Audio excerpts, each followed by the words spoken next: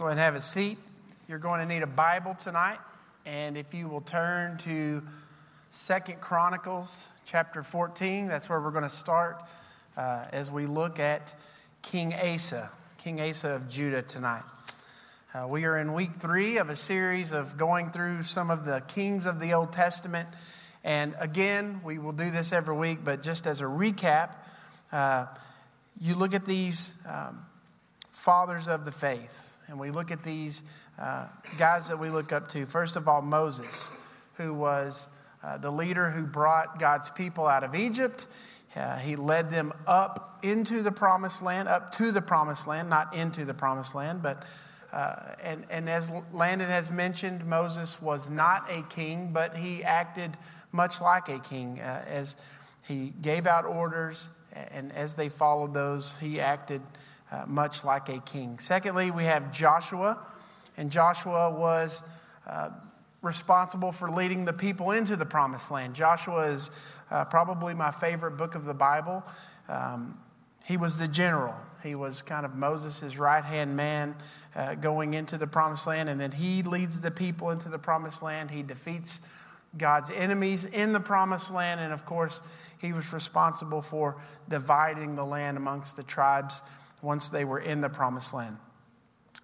After Joshua, we have a time of the judges. And again, this is where everything kind of, the train goes off the tracks, where everything kind of goes haywire. Landon mentioned this. I'm sure we will mention this every time. But the judges at best were flawed leaders. They were not very good leaders. They were very flawed in their leadership. The judges, when they would be over a group of people, it was over a very small group. It was not over the nation. So we had a period of the judges. And then the last judge was Samuel. Samuel was a godly man. Samuel would lead into the time of the triad kings, as we know as Saul, David, and Solomon. We know that Saul was a wicked king. He was not a good king at all for the nation. We know that David had his moments of greatness. We know that David had his moments where you just shook your head and thought, what are you thinking? So David, a man after God's own heart, flawed in his ways as well. And then we have his son Solomon, who was on the throne, had one of the best starts to a kingship that you could have. But just like as we're going to see with a lot of these kings, the train went off the tracks. And we will see that he ends much worse than he started. After Solomon, the nation goes into a time of what we would call a civil war. You have the northern kingdom of Israel. You have the southern kingdom of Judah. Judah was ruled by Rehoboam. Israel was ruled by Jeroboam. And we've talked about those two kings already. Tonight we're going to be talking about King Asa. And King Asa, just so you know, Rehoboam was his grandfather. We're going to see Abijah is his father. And so a few things about Asa. Number one, Asa's father was King Abijah of Judah. He was the grandson of Rehoboam. But his father had 14 wives, 22 sons, and 16 daughters. Why do I tell you that? Because I want you to see that he was the same type of king that his father Rehoboam was. He did not listen to all the statutes that had been set up for a king. He took multiple wives, and we're going to see that as a grandfather and a father, we're going to see a different type of king when we look at King Asa. Asa's mother was Maacah, who served as queen for a time before being removed by Asa for building a detestable image for Asherah. Now, before we go into that a little bit later, I will just say this about King Asa. If you are in such a place of leadership that you can remove your mom from being queen, I think you might be on the right track there. So, thirdly, Asa reigned for 41 years in Jerusalem. 41 years. This is a long reign for a king. And we're going to see some of the reasons why he had a long reign as king in just a moment. Lastly, Asa's name means healing. And that indicates the reformation and the rest that was brought by him during this early part of his life. So, 2 Chronicles chapter 14. You turn there, and I'm going to tell you a story about a man by the name of Eric Liddell. In the 1920s, there was a Scottish sprinter by the name of Eric Liddell. If you are raised in Texas, you may have heard his name called Eric Liddell, but that's not correct. It's Eric Liddell. And so he was raised by missionary parents in China. He was most famous for the movie that was made about him. Anyone? Chariots of Fire. Okay, very good. In that movie, he is quoted as saying this: "When I run, I feel God's pleasure." Just to be a spoiler for you, there's no actual proof that he actually said that. It was theatrical. They made it for the movie. It's a really big quote in the movie. Everybody quotes it all the time. But there's no actual proof that he really said that. Eric was faced with a dilemma. As he was preparing to compete for the Scottish team in the 1924 Olympics in Paris, he was the favored sprinter for the 100-meter dash. And he was the favorite to win. And as he prepared to race, he had a bit of a dilemma that popped up in his life. And that dilemma was the fact that Eric was a Christian. And as a Christian, he believed that you should not do anything on the Sabbath, much like it commands. It's a day of rest.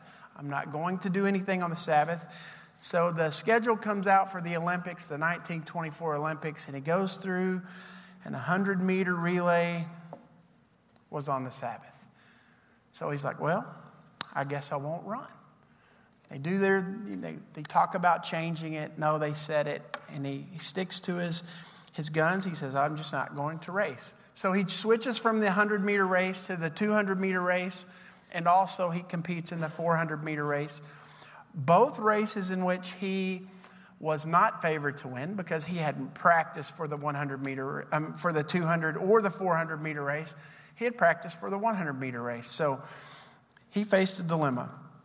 He moved the races. He competed in both, in which he went on to win the bronze in the 200-meter race, and he places gold in the 400-meter race. And you kind of see that in the movie as he does that. Now, according to Torchlighters, Heroes of the Faith, this is a website I found about Liddell's plans for preparation and how he prepared for a race, how he got ready for this race. He said this. They asked him, what's your strategy to run this 400-meter race when you've only ran the 100? And he said this: I'm going to run the first half as fast as I can. And they quoted it as this: for the first half, he would run as fast as he could. For the second half, with God's help, he would run faster. That's a pretty good strategy. I don't know if you've ever ran 400 meters. I get slower as that time goes, even to a walk, if you really want to be honest. But in many ways, if you think about his strategy for running a 400-meter race, it mirrored his strategy for missions. Like I said, his family were missionaries to China.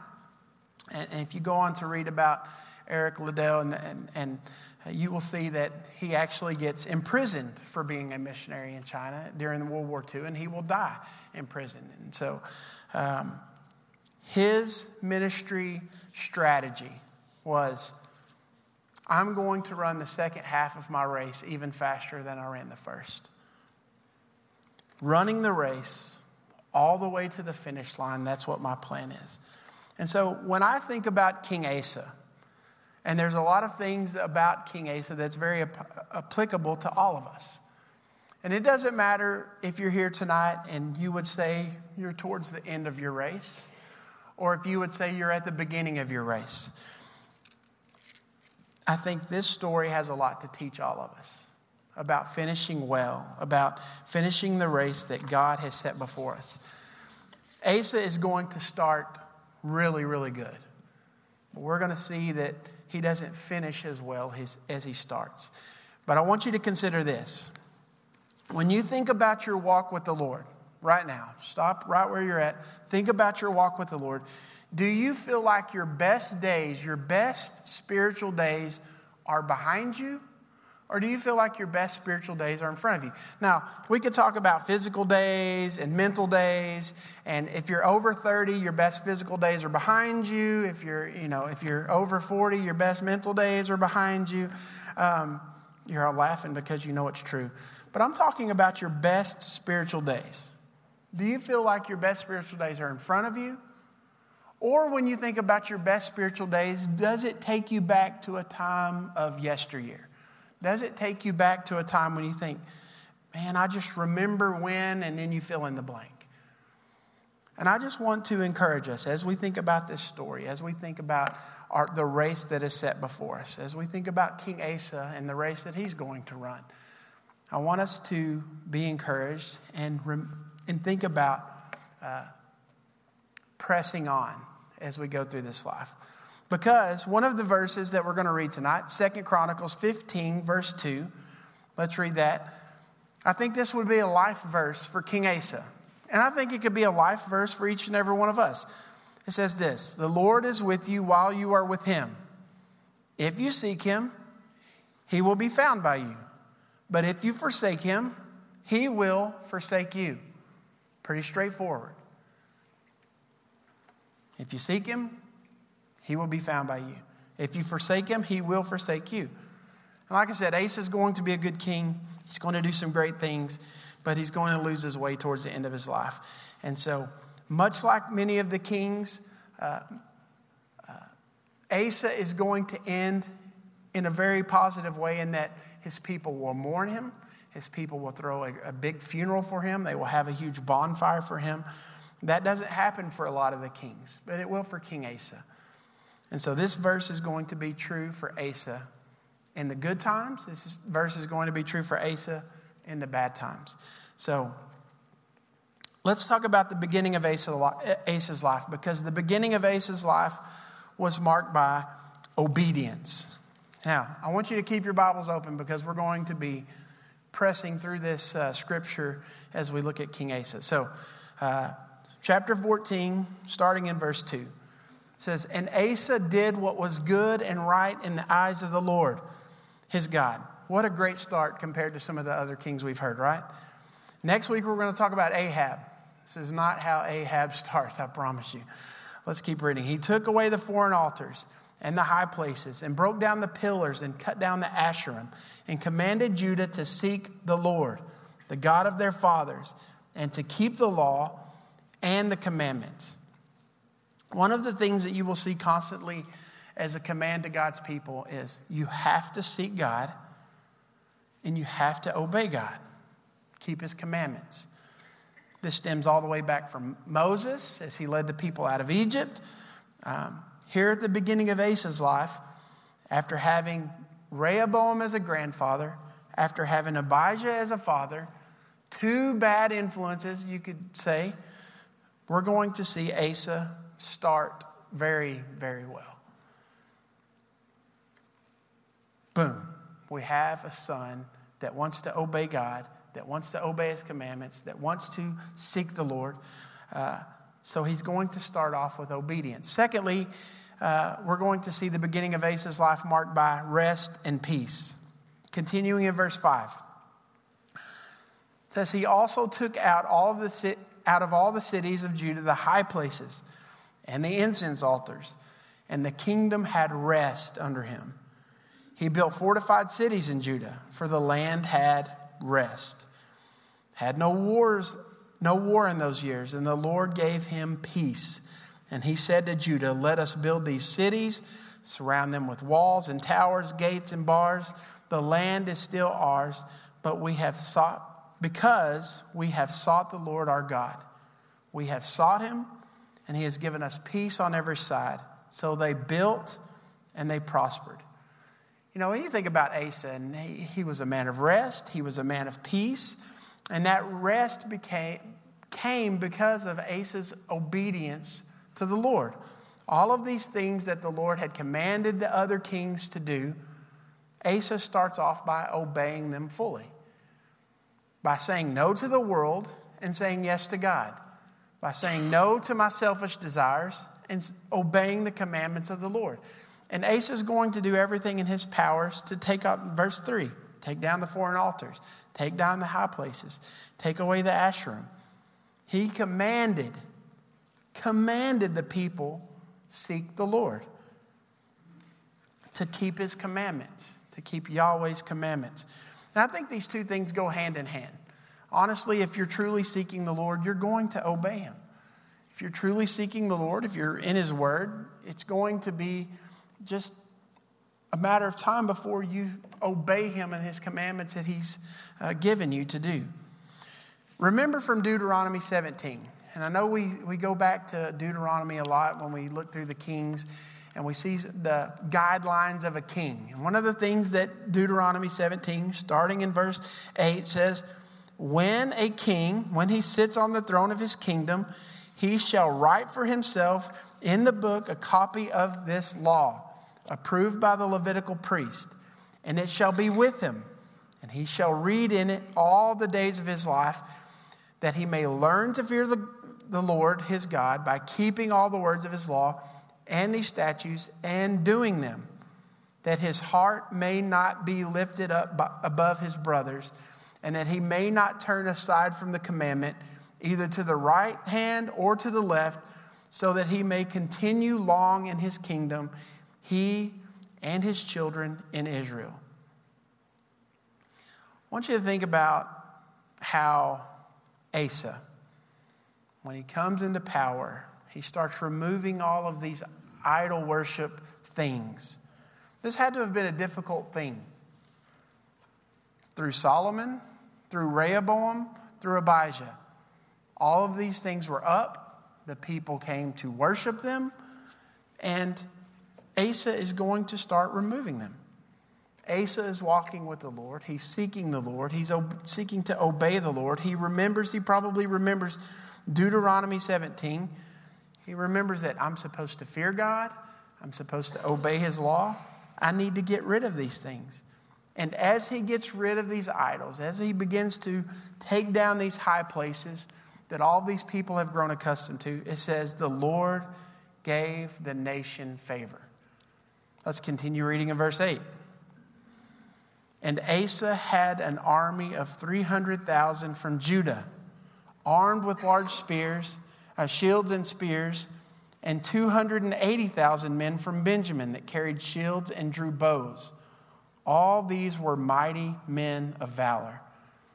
So when you think about the start of Asa's life, wow, what a change from the kings that we've seen already. Because of seeking the Lord, because of seeking to obey the Lord. And it says the Lord gives him favor.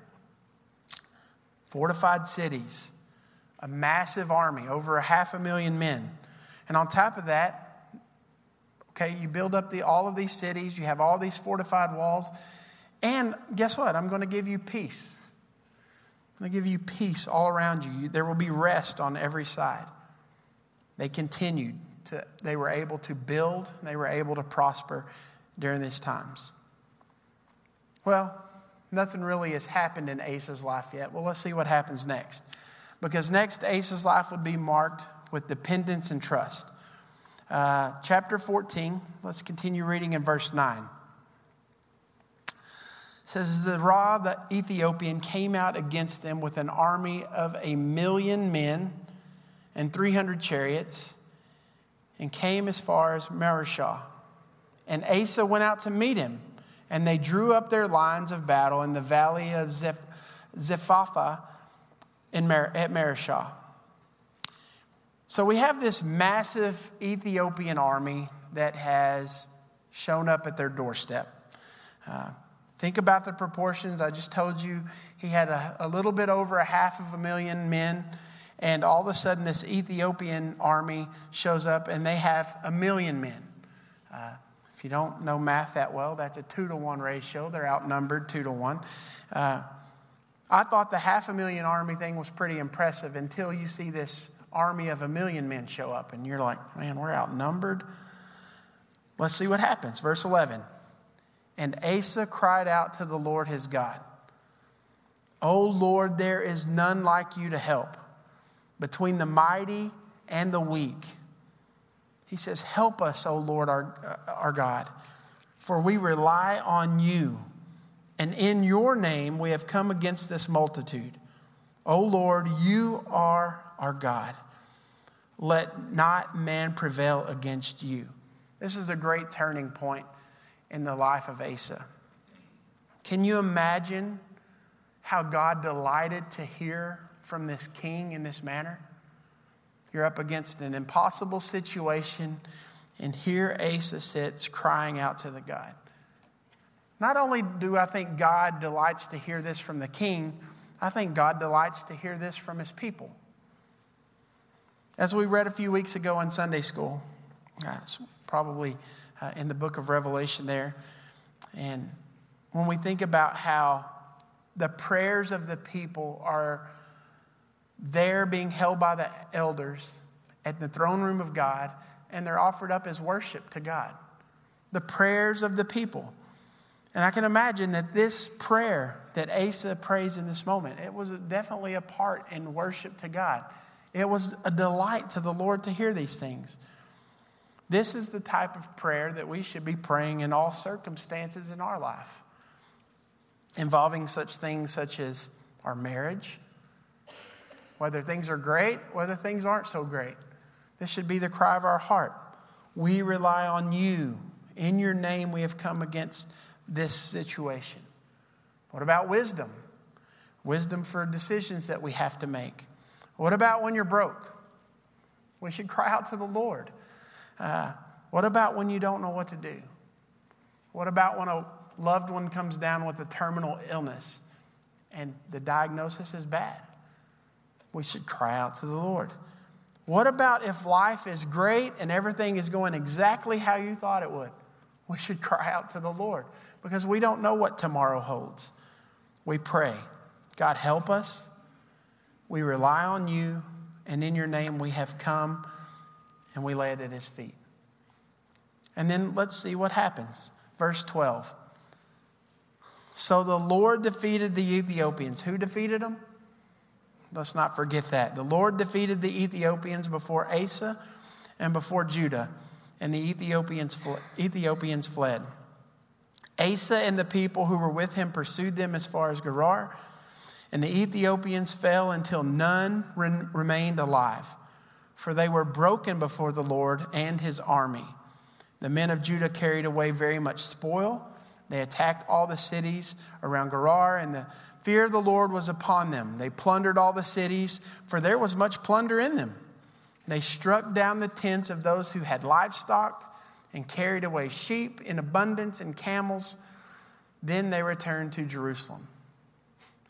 The Lord had heard their cry, and he made the impossible possible. At least on paper it looked impossible. But we know that with God nothing is impossible. He gives victory over his enemies, giving Asa rest, giving Asa peace, because he trusted the Lord and he cried out to the Lord. Which leads to, let's look at chapter 15. Asa's life being marked by reform. His life being marked by reform. Starting in verse 1, it says, the Spirit of God came upon Azariah, the son of Oded, and he went out to meet Asa. And he said to him, hear me, Asa, and all Judah and Benjamin. The Lord is with you while you are with him. If you seek him, he will be found by you. But if you forsake him, he will forsake you. You know, I think that's a difficult thing to hear. It's pretty black and white. And you should be like, well, that's the way it is. You know, we're used to, on this side of the cross, we're used to hearing nothing can separate you from the love of Christ.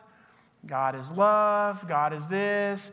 All of these nice, warm, fuzzy feeling things about God that we have on this side of the cross. Knowing all that we know. So for this prophet of the Lord to come out and say to Asa, you know, if you seek the Lord, he's going to be there for you. But if you forsake him, he will turn his back on you. It's not going to end well.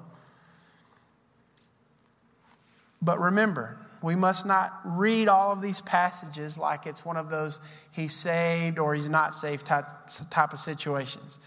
This is talking about the nation of Israel as a whole. It's talking about the king, the ruler, under the Mosaic covenant, which clearly states, if you obey me, if you seek me and obey me, I will pour out an abundance of blessings upon you and the nation. One thing that it does not say is bad things wouldn't happen. It doesn't say bad things won't happen to people. I mean, that's just a part of living in a fallen world. But it does say the overall direction of the nation, the overall direction was going to be blessing. And as the people follow God, as the king follows God, they will have prosperity. We'll see military victories, family blessing, long life. As a nation, his blessing was poured out on the people. And when they disobeyed, it says he would curse them. I want us to remember that the book of Chronicles was written to the exiles that were about to return back to the promised land. It was written to the exiles. So when they would read this, okay, if you obey God, he will pour out blessings. If you forsake God, he will forsake you and he will curse you. They were living in the middle of the curses. They knew what it was like to be cursed by God. They knew what it was like to be in exile because of the disobedience of the nation. So this probably was a bit of an encouragement to them. And I think that's why you will continue to see through these kings a cry to seek the Lord, to seek the Lord, to seek the Lord. Because they knew that it led to blessings from the Lord. So, but then Asa is going to get a warning from Azariah. If you forsake him, he will forsake you. If you walk with him, you will find him. If you turn your back on him, it's not going to end well for you. And so let's continue reading in verse 3. And think about the exiles reading this, coming back into the promised land. Think about the exiles reading this and what an encouragement it would have been to them. For a long time, Israel was without the true God and without the teaching priest and without the law. But when in their distress they turned to the Lord, the God of Israel, and sought him, he was found by them. In those times there was no peace to him who went out, who came in, for great disturbances afflicted all the inhabitants of the land. They were broken in pieces. Nation was crushed by nation and city by city, for God troubled them with every sort of distress. It says, but you take courage. Do not let your hands be weak, for your work shall be rewarded.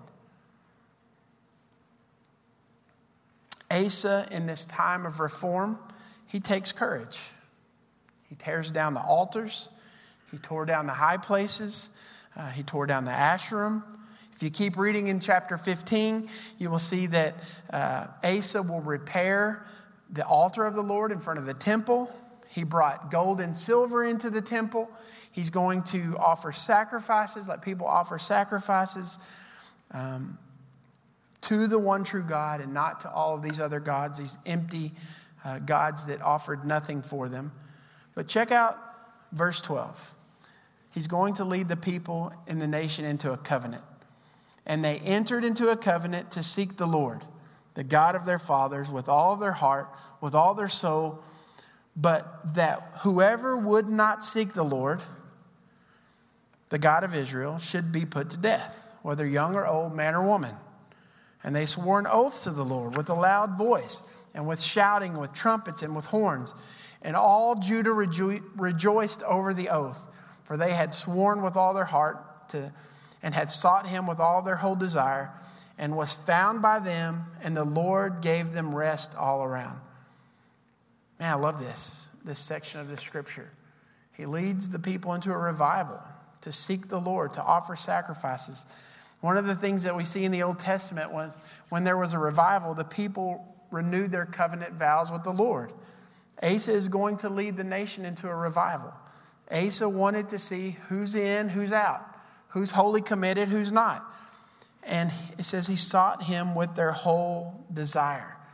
And Asa leads the people early on in his life, through most of his life, and he led well. He led the people into rest. He led the people into peace, fully trusting God along the way. Even when 1,000,000 men show up at your doorstep trying to defeat you, he calls out to God. Even when it was difficult, I mentioned earlier that he removed his mom from being queen because of her idol worship. Think about that. Your mom. She didn't have the same beliefs as you, but he's going to remove her from a position of power. He's going to take her idols that she was worshiping and he's going to burn them. And he's not going to stand for it. Asa was a good king. He did amazing things. Verse 19, 15:19. And there was no more war until the 35th year of his reign, the reign of Asa. So the first part of Asa's life is very encouraging. Very encouraging. It was marked by obedience, peace, trust, leading the nation into a revival. But let's see what happens. The end of Asa's life was marked by regression. In chapter 16, you're going to see the king of Israel come up against the king of Judah. Baasha, who was the king of Israel at the time, is coming up against Judah. He's coming up against Asa. And Asa's first response is going to be, I just don't want this trouble. We have trouble. Something's coming up. And remember, we've already seen the Ethiopian show up on his doorstep with 1,000,000 men, and he cried out to God. And here we see a considerable smaller army show up, and Asa is going to try to take matters into his own hand rather than crying out to God. He's going to fear man instead of fear God. And you can read all about that in chapter 16. The problem was the king of Israel had an alliance with the king of Syria, Ben-Hadad. And because of this treaty, because of this alliance that they had, Asa feared the king of Israel. He feared him. He feared their alliance and them being too powerful for his nation. And so what King Asa decides to do is he's going to empty the treasury of the Lord.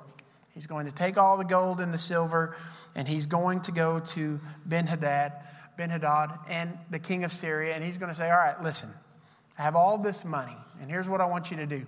I want you to break your treaty with the king of Israel, and I want you to make a treaty with me. So instead of fighting with them, you would fight with me, giving him the upper hand, giving him maybe victory if there is a battle. And his plan, for the most part, is going to work. You're thinking, wow, this is a pretty good plan. His plan's going to work. The treaty's made. Israel backs off. Judah does not have to go to war. And he's thinking, man, that was not too hard to avoid that battle. However, let's look at verse 7 in chapter 16.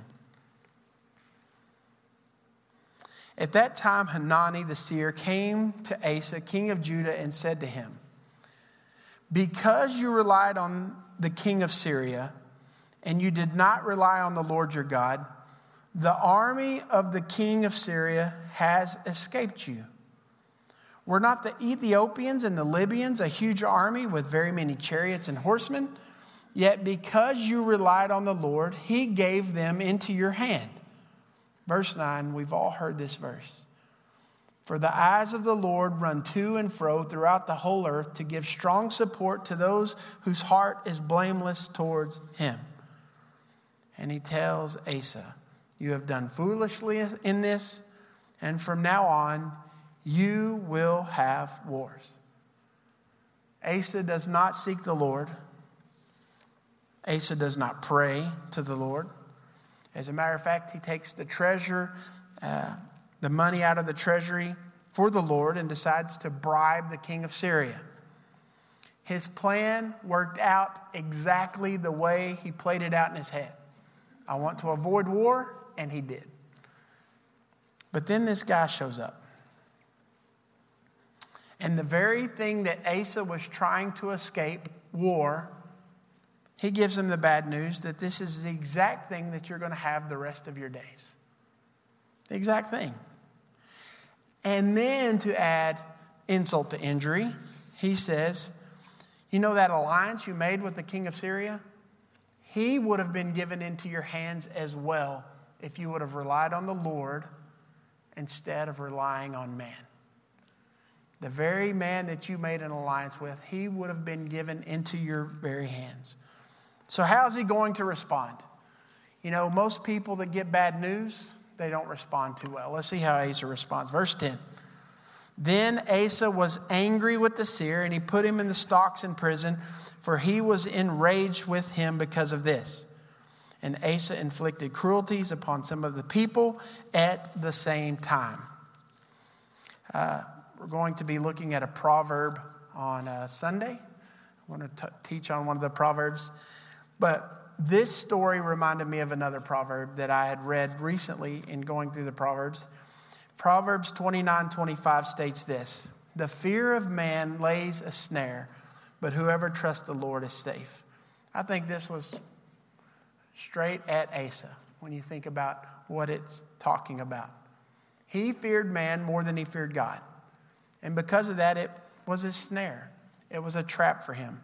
He feared man over God. And when that happens, when we lose our focus on God, when we stop seeking the Lord, you take a problem that was half the size as it was before, you put your trust in yourself and making your own decisions. We forget God, and this is what happens. God does not bless us in the ways that he could. So these stubborn final days of Asa, they kind of boil down to this. In verse 11, the acts of Asa from first to last are written in the books of the kings of Judah and Israel. In their 39th year of his reign, Asa was diseased in his feet, and his disease became severe. Yet even in his disease, he did not seek the Lord, but he sought help from the physicians. Asa slept with his fathers, dying in the 41st year of his reign. They buried him in the tomb that he had cut for himself in the city of David. They laid him in the bier that had been filled with various kinds of spices prepared for the perfumer's art, and they made a very great fire in his honor. So such promise, such devotion, all to be derailed at the end because he forgot to seek the Lord and obey his commandments. And so that's a very quick overview of King Asa of Judah. So what do we learn from Asa? What do we learn from Asa's life and his reign as king? Number one, you've heard this before. Sin always has consequences. Following with the theme of the kings, when you see kings seek the Lord and obey him, blessings will follow. When you see those who decide to do things their own way and forsake the Lord, things don't end up very well. Here's the deal. The same is true for us. When you are truly seeking the Lord, when you are crying out to the Lord, when you are obeying the Lord, things usually are pretty well. I'm not saying everything in life is perfect, but for those who seek the Lord, blessings follow. And the same is true for our lives today. We have to remember to continue to seek the Lord. We have to continue to remember to obey his commandments. Secondly, our first response to life events should always be to cry out to the Lord. Whatever you're facing, whatever trial, whatever heartache, King Asa shows us that our first act should be to cry out to Yahweh, to cry out to the Lord. He did, and he had blessings in much of his life. But when he didn't, we see where God forsook him. He turned his back on him. Difficult times happen when he did not seek the Lord. Thirdly, we must not allow anyone to deter us from seeking and obeying the Lord. This is kind of aimed at Asa's mom. You're always going to have family members. You're always going to have friends who may have different beliefs than you, who may try to deter you from seeking the Lord and obeying the Lord. I think we need to take courage from this verse, from these scriptures. We need to do the things that we need to do to continue to seek the Lord, to continue to obey his commandments. And even if that means that we do something as drastic as removing our mom from being a place of the queen, right? Of course, we're not kings in here, so y'all don't know what that's like. But you know what? I've had to have some difficult conversations with family. It's very odd. It's very, I would say sharing a true gospel with family members is probably harder than sharing the gospel with a complete stranger. Because we love them. Because we love them deeply, even in their foolishness. We can't allow them to turn us or our hearts away from God. We can't allow that to happen. Lastly, we should look at the son of Asa, Jesus, the Messiah. We read a few weeks ago the genealogy of Jesus.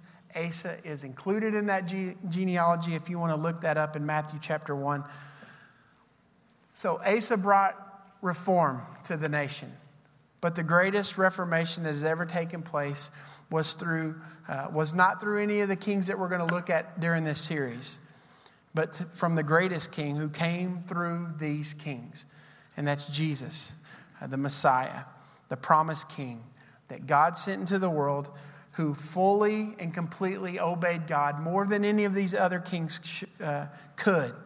He obeyed God fully. And that's who we should look to as our perfect king. So I'll end with this. And this is where we started speaking about Eric Liddell. How's the race that you're running? I just want you to think about that as we end tonight. How is the race that you are currently running? Are your best days of faith, are your best spiritual days ahead of you or behind you? For all of us, it should be ahead of us. We should continue to run the race that God has set before us and run it faster than we did the first part of it. I'll leave you with this. Romans 12:1. Let us lay aside every weight and sin which clings so closely, and let's run with endurance the race that is set before us.